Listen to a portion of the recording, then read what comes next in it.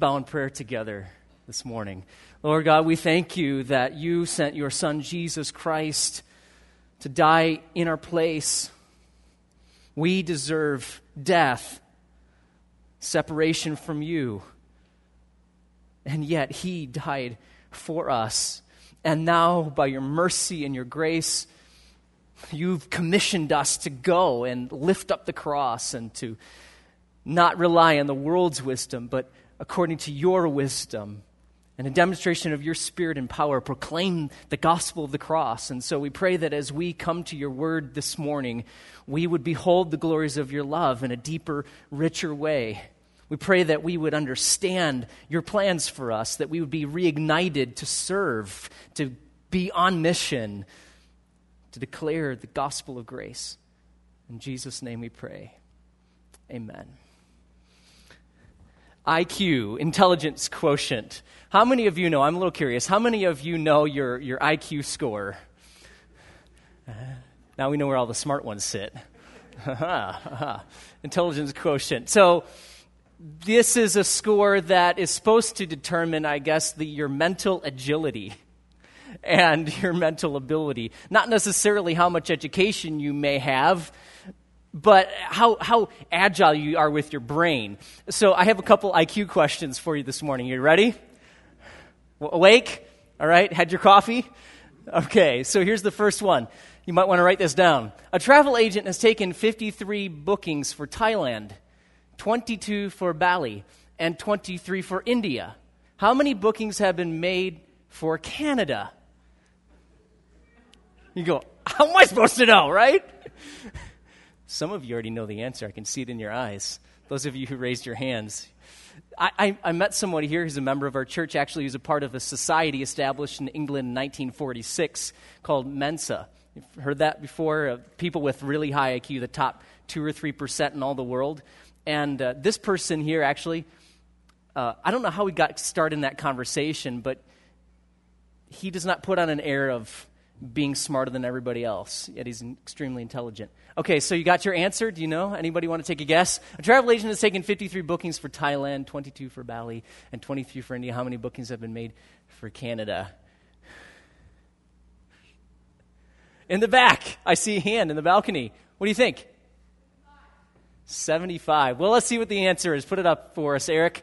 33. Oh, come on. The number of consonants in each country's name equals the first digit, and the number of vowels equals the second. How many of you had that all figured out? Come on. Who has time to think about this kind of stuff? All right, I got another one. This one might be a little bit easier. Maybe. Okay, these are sample questions actually from a Mensa test. So IQ test. Replace each set of dashes with a 7-letter word. The same 7 letters must be used for both words. What are the words? So you can have different words in each space, but they have to use the same 7 letters, okay? The mother said that continually sorting out the children's had given her a headache, and she needed a couple of... Any guesses on that? Now, they have to be the same 7 letters, but not the same words. Or I suppose they could be the same words, but I don't know if you can make sense. The mother said that continually sorting out the children's had given her a headache, and she needed a couple of...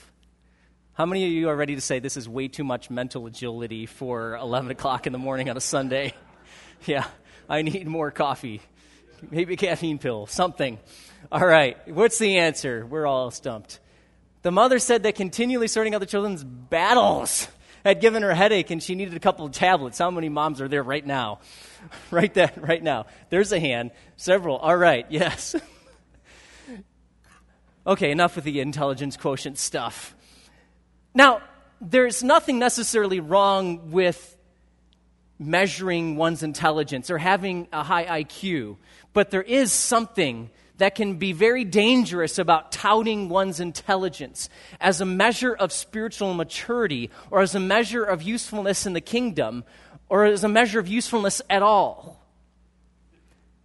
There are people that have an extremely high IQ that have been uniquely used by God. I think of a man like Ravi Zacharias. I heard him speak at Moody Founders Week earlier this year, and I'm like, this guy's brain. I mean, wow-wee. Some people uniquely used by God with a high IQ. And yet there are others who have an extremely high IQ who bring great havoc to God's people and do nothing useful with their lives. And so having a measure of intelligence does not indicate the measure of our spiritual maturity or usefulness in God's mission. Do you agree with that this morning? You can be really smart, but be missing the essential ingredient for growing as a follower of Jesus Christ. You can have a high IQ and yet be missing the essential ingredient for becoming, growing in the faith, growing to become mature in Jesus Christ. So what is that essential ingredient for growing in maturity, for growing in the likeness of Jesus Christ? God's word rings with this message from the Old Testament across through the New Testament that I'm going to say even the essential ingredient that we need that comes out of the Word and the Holy Spirit, okay? The Word of God and the power of the Holy Spirit, the essential ingredient that you and I need for growing, for becoming spiritually mature, is wisdom. It's wisdom. What did Solomon ask of God when God said, I'll give you anything you want? Wisdom and understanding to lead these people. The sages of old understood that if you had wisdom, everything else, and not the wisdom of man, that's the difference. True wisdom. But if you had true wisdom, everything else would sort of fall into place. You can have all kinds of smarts. You can have a score of 170 or 180 on an IQ test and have no wisdom at all. Really. Have no usefulness in the kingdom and not grow spiritually mature. James, as he continues in his letter, which is really more like a sermon, he's moved past his central thesis statement that faith without works is dead, and that genuine, authentic faith produces beautiful works. It produces real works, good works, grace works, works that are ordained by God for us, that have been called and have been adopted by God, regenerated by the Holy Spirit, receive new life in Jesus Christ, that these works come out of faith and the two go hand in glove. You can't have genuine saving faith without grace works, fruits in your life. The two are always together. And there may be varying scales of that, varying levels of that, but if you have genuine faith, you're going to produce good works. You can have good words all the time, but if you do no good works, your faith is good for nothing. And so after completing his central statement in chapter 2, he then talks about how we use our mouths, what we talk about, how we use this tongue. And the tongue is a fire, he says, beginning of chapter 3. With our mouths, with what we say, with our words, we can create firestorms in marriages, in families, in sibling relationships, in businesses, in churches, in countries. Literally, wars are started with words. Wars wound. But our mouths are not just by themselves, right? It's not just over here somewhere. They're attached to what? They're attached to our heads. And they are governed by what? Our brain, our minds. They're attached and they're governed by what we think. And so James goes on and continues in chapter 3 what governs. And you're going to see this contrast between true wisdom and false wisdom. God's wisdom, wisdom from above, and false wisdom. False wisdom is that which is from the world, earthly, man-devised. True wisdom is God-designed, sourced in God. False wisdom is that which is sourced in man, in our own ability, in our mental agility. What could be demonstrated on an intelligence quotient test, but is completely useless for spiritual maturity. Because big mouths are often attached to big heads. Big mouths are often attached to big heads. Not always, I suppose. So turn with me to James chapter 3. We're going to see what is the essential ingredient, this contrast, comparison, true wisdom, false wisdom, and what you and I need, the characteristics of true wisdom, the characteristics of false wisdom, and then clear application. How does this work today? How does this work in our lives? How does this work in our lives? So writing to Jewish believers, remember, scattered around the diaspora to the north and the east specifically, James is writing to people that are surrounded by a general idea of hostility, persecution, societal rejection. They're facing difficulty from without, trials from without, but they're also facing temptations from within. And that ties into our application of this letter, this epistle of James, the half-brother of Jesus. Because his commands to them apply to the church and how we respond to each other within, the temptations, how we respond to God and to one another, but they also apply to how we respond to people outside of the new covenant community of the Spirit, those who are outside of the new life in Jesus Christ. So James chapter 3, look with me in verse 13 through 18. 13 through 18, James chapter 3. He writes this. Here's a question. Who among you is wise and understanding? Well, there are no self-confessed fools, right? Even the fool says he is wise in his own eyes. Proverbs 12:15.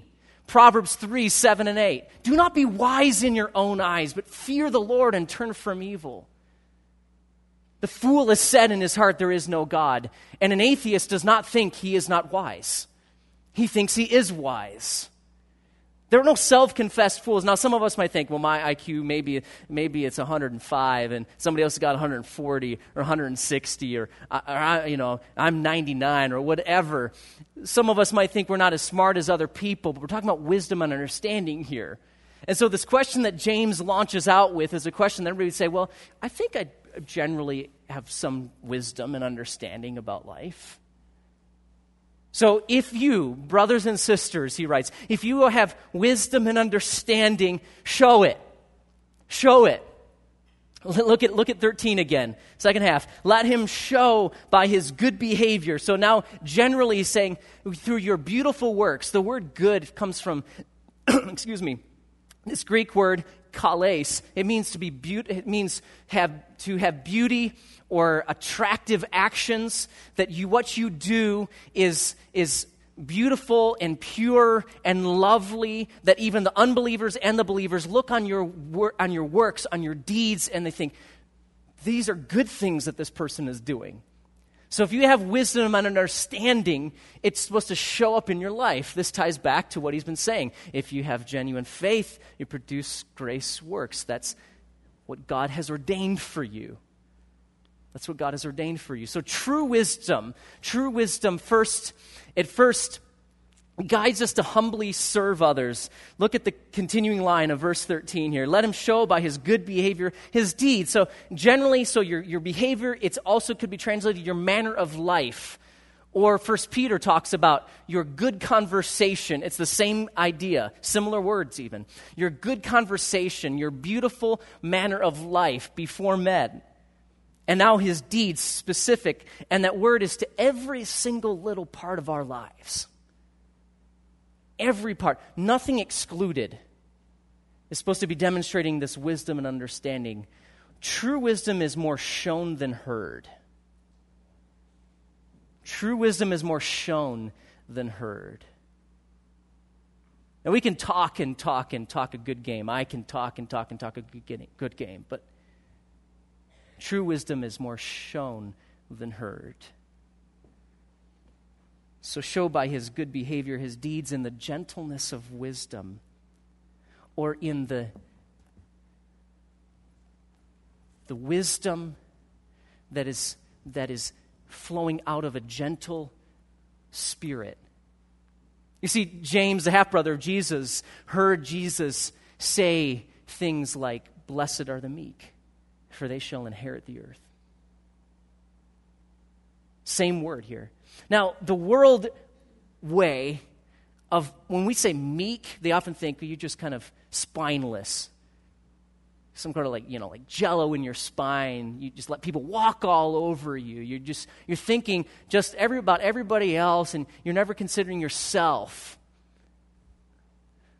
But the word gentleness or meekness in the biblical context is not a spineless, you let everybody walk all over you, but actually the strength of a Mustang, the strength of a horse that's harnessed.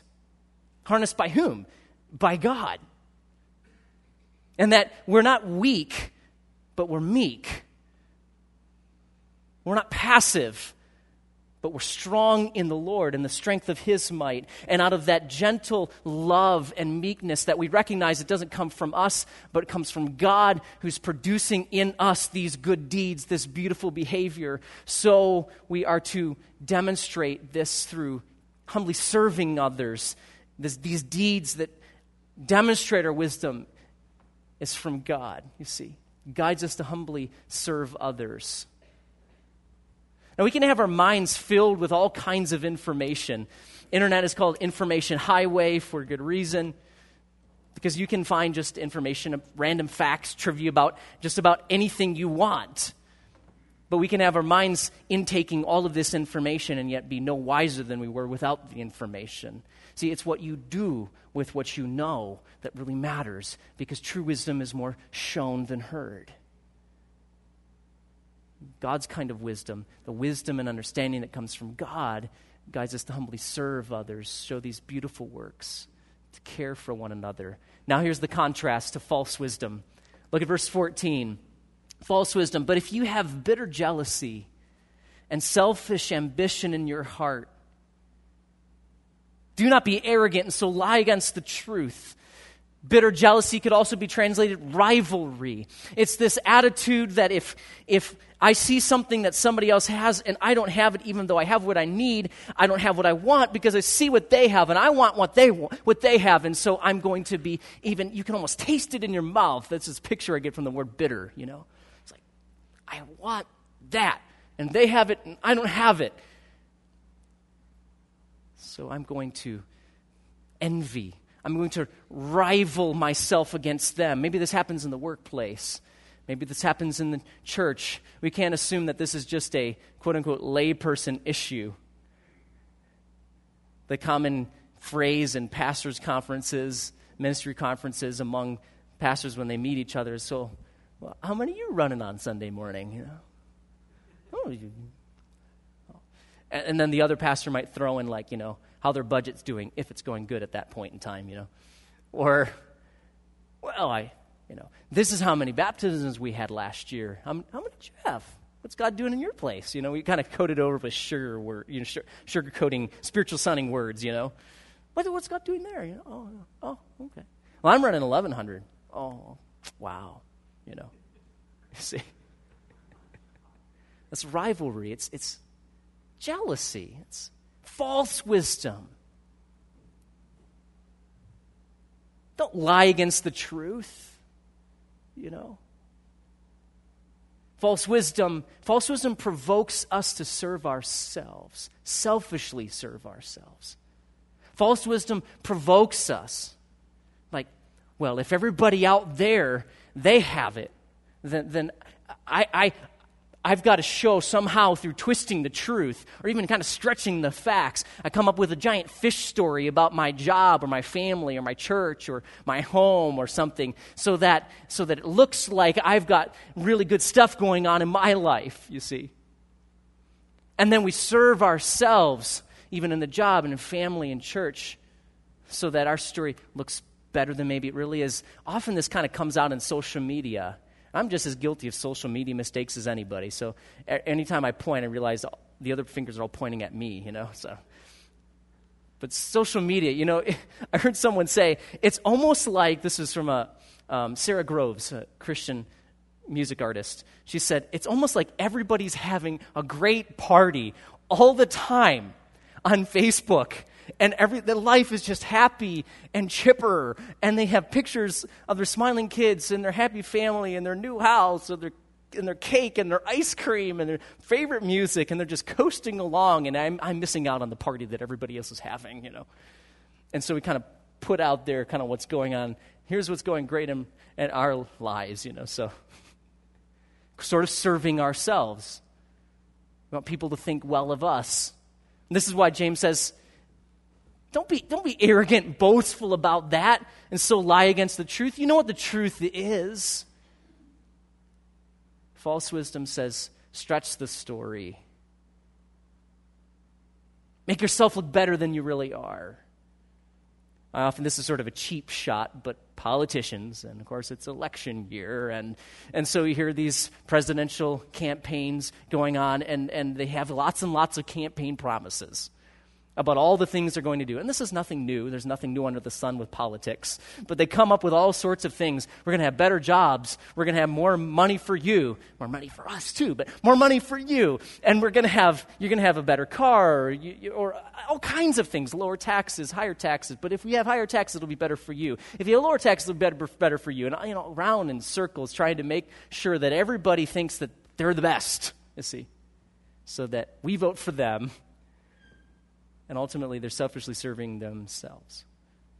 I trust there are some people in politics who have integrity, but the jury's out this year.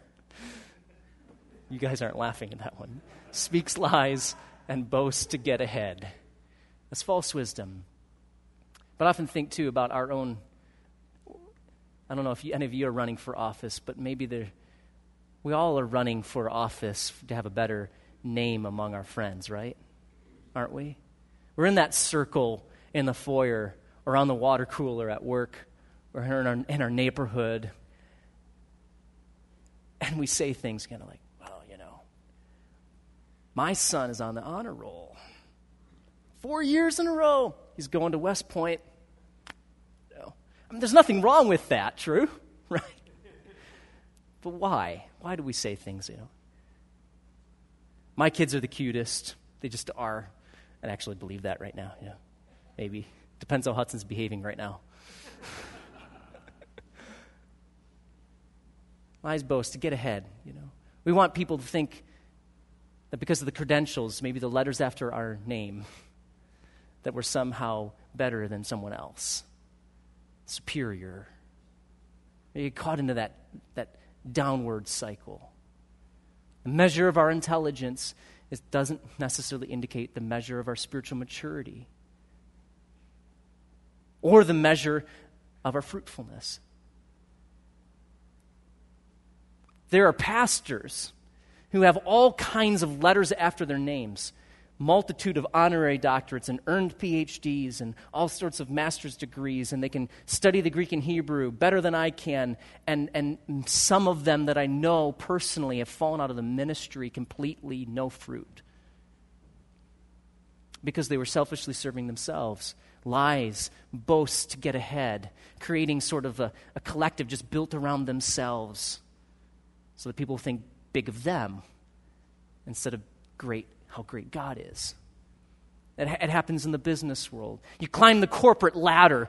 Maybe it's like this. You say something. We say something about somebody else so that it casts us in a more favorable light than them. You say something about somebody else to bring them down. Maybe it doesn't make you look any better, but it makes them lower. So you're here, they're down here now. In somebody else's eyes, that's speaking lies and gossip, slander. It goes around offices, goes around factories, goes around homes, goes around churches, goes around countries, so that somebody else is kind of getting ahead. That's false wisdom. To get ahead. This wisdom, look at verse 15. This wisdom, this so-called wisdom, you could put quotation marks around that. You could say, this is not really true wisdom. This so-called wisdom is not that which comes down from above. It's not from God. It's not from heaven. It's not heaven sent. It's not God empowered. It's not God designed. It doesn't come down from above, but is earthly, natural, demonic. It's not necessarily that demons that are controlling all of this going on, but that Satan himself is pleased with these kinds of attitudes. In fact, he and his cohorts rejoice over the fact that God's people sometimes act these ways. Arrogant, boastful, telling lies, trying to get ahead, cutting people down, rivalry. Earthly means that it comes not from God, it comes from my own brain, our own minds. We're trying to figure this thing out, trying to see how we can step on somebody else's toes up the corporate ladder, step on their hands. That even hurts more. put ourselves up in more favorable light to our supervisor, to the corporate board, so that they'll call us to the next position up and not that other person. And the result of that he gives us, verse 16, for where jealousy, same word, jealousy and selfish ambition, that's that rivalry. It's that I want what they want. I don't have it, so I'm going to somehow figure out how to get it. And I'm going to use my intellect, my intelligence quotient, to do that. Selfish ambition, gearing my life around not God's mission, serving others humbly and with gentleness, with the strength that God provides, but instead this ambition that I want to make something of myself. I want people to know my name. I want people to know what's going on with me, and so I'm always going to talk about myself and make myself look great. And where these exist, there is disorder. And this is a really hard word to pronounce in the Greek. The Greek word for disorder is akatastasia. You want to try to say that? Akatastasia. It's like, yeah.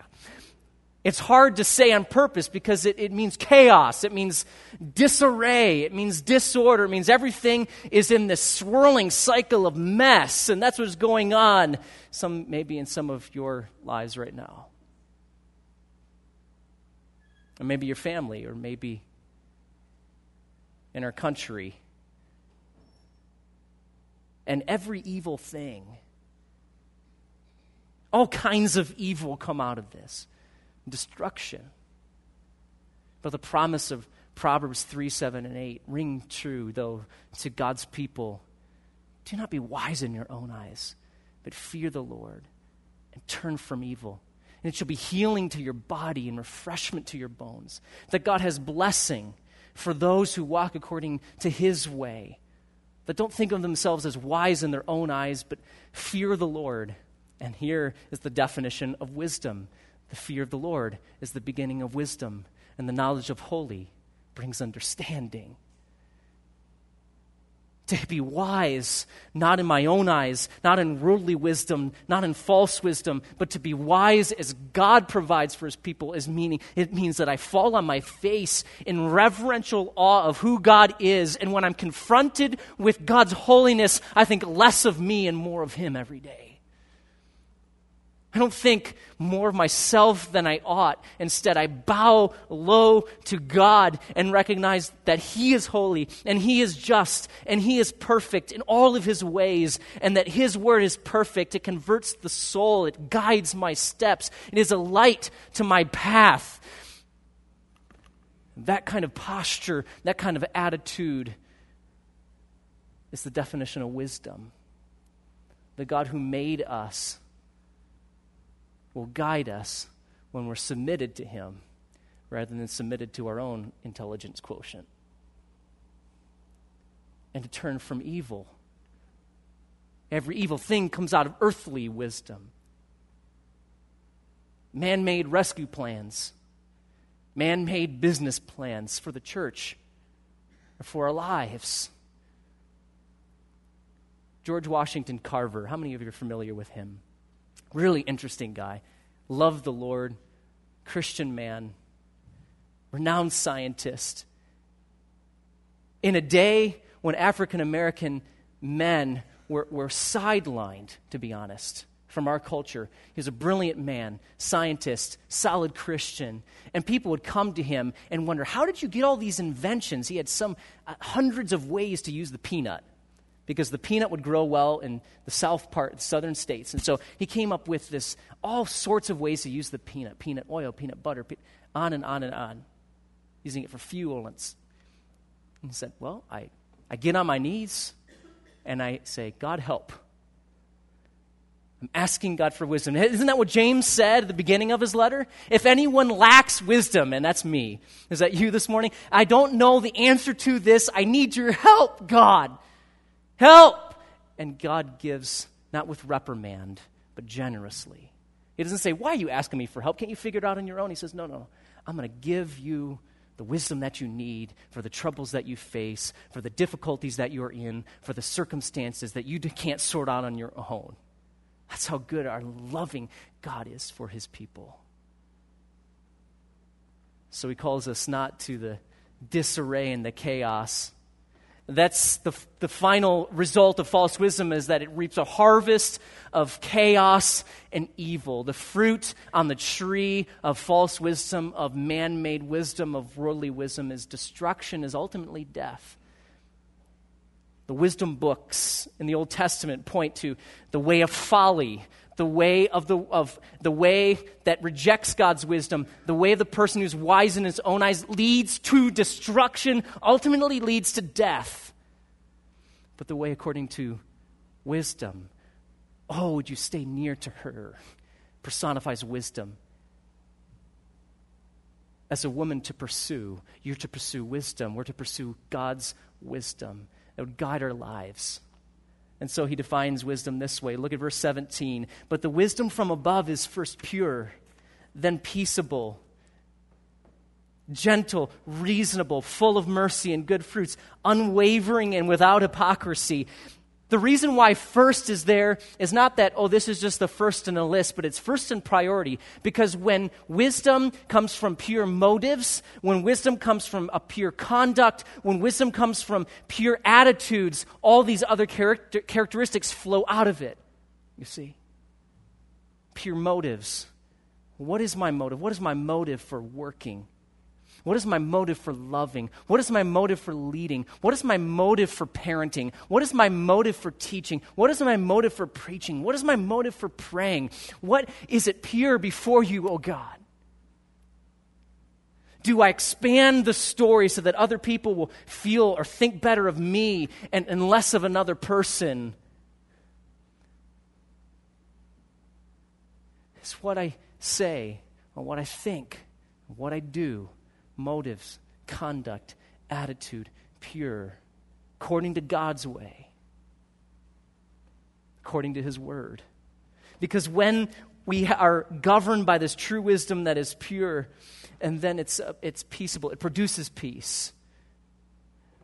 We walk over to someone who's troubled, or maybe someone who's a troublemaker, and because our motives are governed by God, though not pure all the time, seeking for pure motives, allowing the Holy Spirit and the Word to filter over our lives, to refine, to burn away the chaff. And when we walk over to someone who's struggling or causing trouble, we're peacemakers.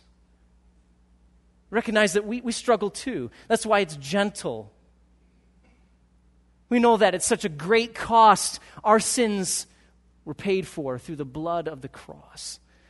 And we respond to other people with gentleness, meekness, self-control. These are fruits of the Holy Spirit to those who receive new life in Jesus Christ. Reasonable implies that when we're dealing with somebody else, maybe out in the culture, here's where it goes to the trials from without. We're not picking fights. We know what the right battles are. We stand firm for the truth. We live according to God's way. But we're not walking around punching noses or making verbal abuse. And we're kind to one another, reasonable. Get the next word, reasonable, gentle, full of mercy and good fruits. It's this picture of a cup, like brimming over with kindness towards people. And I automatically thought of John chapter 1, when John wrote, "And we beheld his glory, glory as of the only begotten of the Father, full of grace and truth." We've all received him. We've all received of him, from him, grace upon grace. It's like waves on the seashore that never stop, lapping up on the shore. That's God's grace towards his children. The law came through Moses, grace and truth came through Jesus Christ, John wrote. And so those who receive new life in Jesus Christ, we're brimming over with that life, that mercy, that kindness that we've received from God to give to those who maybe don't know his kindness or desperately need it right then in that moment when they're hurting or struggling. Full of mercy, brimming over, grace upon grace, pouring that. And that brings good fruits. It's like a cup of water pouring on maybe somebody in your life is roots that are dried out. We planted some flowers out here around our sign this past week, and then Thursday they got a little water, it rained. Friday, I watered them a little bit. But by Saturday, it was really hot. Yesterday, it was really hot, and I wasn't around. Darius thankfully watered them by the end of the day, but some of them are looking really, really wilted. People who are walking according to God's wisdom are reasonable, they're gentle, they're attentive, they have pure motives. They're not trying to build themselves up, so they're looking at the needs of others, and they say, how can I pour the water of mercy, on your life, full of mercy, brimming over, grace upon grace, and that brings good fruit in someone else's life, also in our lives. That's the way it works in God's agenda, in God's kingdom. See how that works? Displays gentleness and purity and peace. Unwavering, it also means impartial or fair in judgment. Steadfast, we know what is right. We're objective. See, these things can't come from our own mind, right? I mean, the more you look at this list and go, reasonable all the time, impartial, fair in judgment, unwavering, peaceable, full of mercy. I don't have those characteristics in and of myself. We don't, do we? This is the wisdom that comes from God by the Spirit and the Word. Changes our lives. And the result of this is ultimately peace. Peace. It's without hypocrisy. He writes, it's not two-faced, and the seed whose fruit is righteousness, or the fruit. Seed or fruit is the same word in the Greek, karpon or karpos, fruit or harvest or seed. That fruit that consists of righteousness, that's right living, righteous before God because of what God is doing in us. And that fruit that consists of righteousness is sown in peace by those who make peace. And so in a world that is contradicting themselves all the time, in a world that is opposed to us and what we believe, among people from without who disagree with us, and sometimes from within where we face our own disagreements.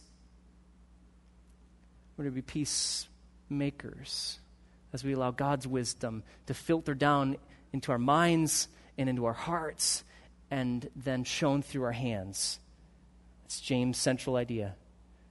It's not good enough to just fill our minds with intellectual thought, information intake, but to allow it to transform our hearts, transform our actions, show it.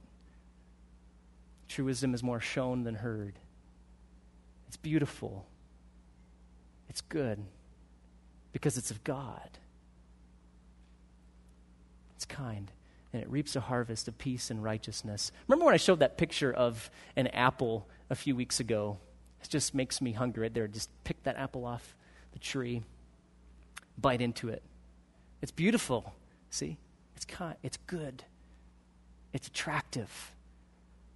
And God's desire for his people is not that we just soak in a lot of truth information, but allow truth to life application to occur in us. And it's beautiful. It's good. It draws people to behold the glories of God's love in us, the kindness of God to be seen in us, to be heard through our lips. So in the church, there's no wise guys, no holier than thou, no I've arrived, no end all on all information is there. I like what Ron Blue said. He said this: wisdom is not measured by degrees, but by deeds. It is not a matter of acquiring truth in lectures, but of applying truth to life. And so authentic faith, here's the central truth if you're keeping notes. Authentic faith displays true wisdom. Or that true wisdom is demonstrated by character of heart and attitude toward others. Character of heart and attitude toward others, not mere words. We can have heads full of information and big mouths showing all the information we know, have a high IQ, but what really produces good fruit in our lives is wisdom, true wisdom, God-ordained, God-designed, God-sourced wisdom. And it's beautiful. It's good. God is producing that in your life. I see it all the time. I see it all the time. On Wednesdays during the school year, when many of you serve the little kids in Awana, and you're loving them and caring for them, and you're serving them in behind the scenes kind of work. our sound guys. Mike and Connie Bishop aren't here. They're getting a much-needed vacation. And if they were here, we should give them a round of applause because they just love serving behind the scenes. They're never seeking attention for themselves. They're seeking the glory of God, the good of his church. They have wisdom. Mike and Connie would never say, oh, we've got high IQs. We're really useful for God. They're humbly serving others, you see. How does this really work today for our lives? Here's a do and a do not directly from the text. Do show or do display. Do show or display these beautiful works. It's showing purity and peace in serving others, being a peacemaker, not a peace faker or a troublemaker.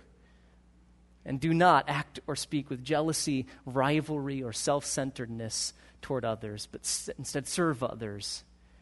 Because ultimately the big idea is this: it's not about me, it's not about you. Who is it about? It's about God and his glory, about his wisdom working in us to the praise of his glory. I want you to bow your heads with me. The third application is really this: take the wisdom quotient. I want to read some questions from a wisdom quotient test that I put together, and our ushers are going to pass out this wisdom quotient test to you at the end of the service here in the balcony in the auditorium. Make sure you get this. There's enough to go around to most everybody here. So close your eyes now and bow your heads. I want us to think about not an intelligence quotient, but a wisdom quotient that's governed by God's word. And allow these questions, these are questions for all of us to ask ourselves. Is this real in my life? Is it showing up through the authentic faith that God has given to me? Is it a production of God, not of myself?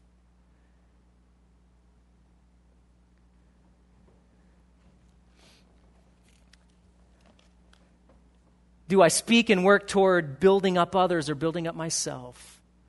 Do I show off my accomplishments, possessions, or talents to others, or encourage the gifts and talents and skills of others? Do I seek to bring honor or attention to God, or honor and attention to myself? Those are questions of pure in motive, pure in conduct. Am I relying on God's word and the Spirit to guide my actions, govern my thoughts, and harness my tongue? Am I serving myself through my service or serving others? Why? Am I rejoicing in God's commandments and design for life, or resisting them? Am I gentle and self-controlled when responding to a disagreement? Do I sometimes think I'm better than someone else? Why? Do I regularly believe I have the best ideas around the table? Do I think I deserve the best this life can offer because of my good behavior or intellect or productivity? Do I believe or act like I've reached a level of spiritual maturity that is superior to most others around me? Do I talk first and listen later, or never? Do I readily forgive others with an attitude full of mercy when they offend me? Am I genuinely interested in and invested in the success of others, or only my own success? Lord God, we allow these questions and your word to filter into our minds right now. We want you to refine us, and we know that's sort of a dangerous prayer, because in that we're asking that you bring conviction, and change is never easy. Bringing sandpaper to wood is uncomfortable for the wood. But Lord, we're asking that you sand off the rough edges in our lives, so that we and our lives are testimony, a beautiful picture of your grace, that we bear fruit for your kingdom, that we don't build up our own kingdom agenda, but live according to your agenda and your kingdom, for your mission, for your glory. And Lord, we know that we can't just stay with the status quo, or even have one foot into worldly man-devised wisdom, and then also have a Post-it note on our fridge about what your way is, and kind of attach that together, but instead submit to you, bow to you, to your word, what you've said, your guide for life, for faith, for practice. And we confess right now that, yes, we have demonstrated false wisdom. We sometimes get caught up in rivalry or selfish ambition or vainglory, cause disorder even akatastasia, a mess in our lives because of the choices we've made, the words we've spoken, our attitude towards others. Oh God, forgive me. Oh God, forgive us. Out of the multitude of your tender mercies, blot out our transgressions, wash us thoroughly from our iniquity, cleanse us from our sin. May the words of our mouths and the meditations of our hearts be pleasing and acceptable in your sight, O God, our rock and our Redeemer, we pray. Amen. Would you all stand with me?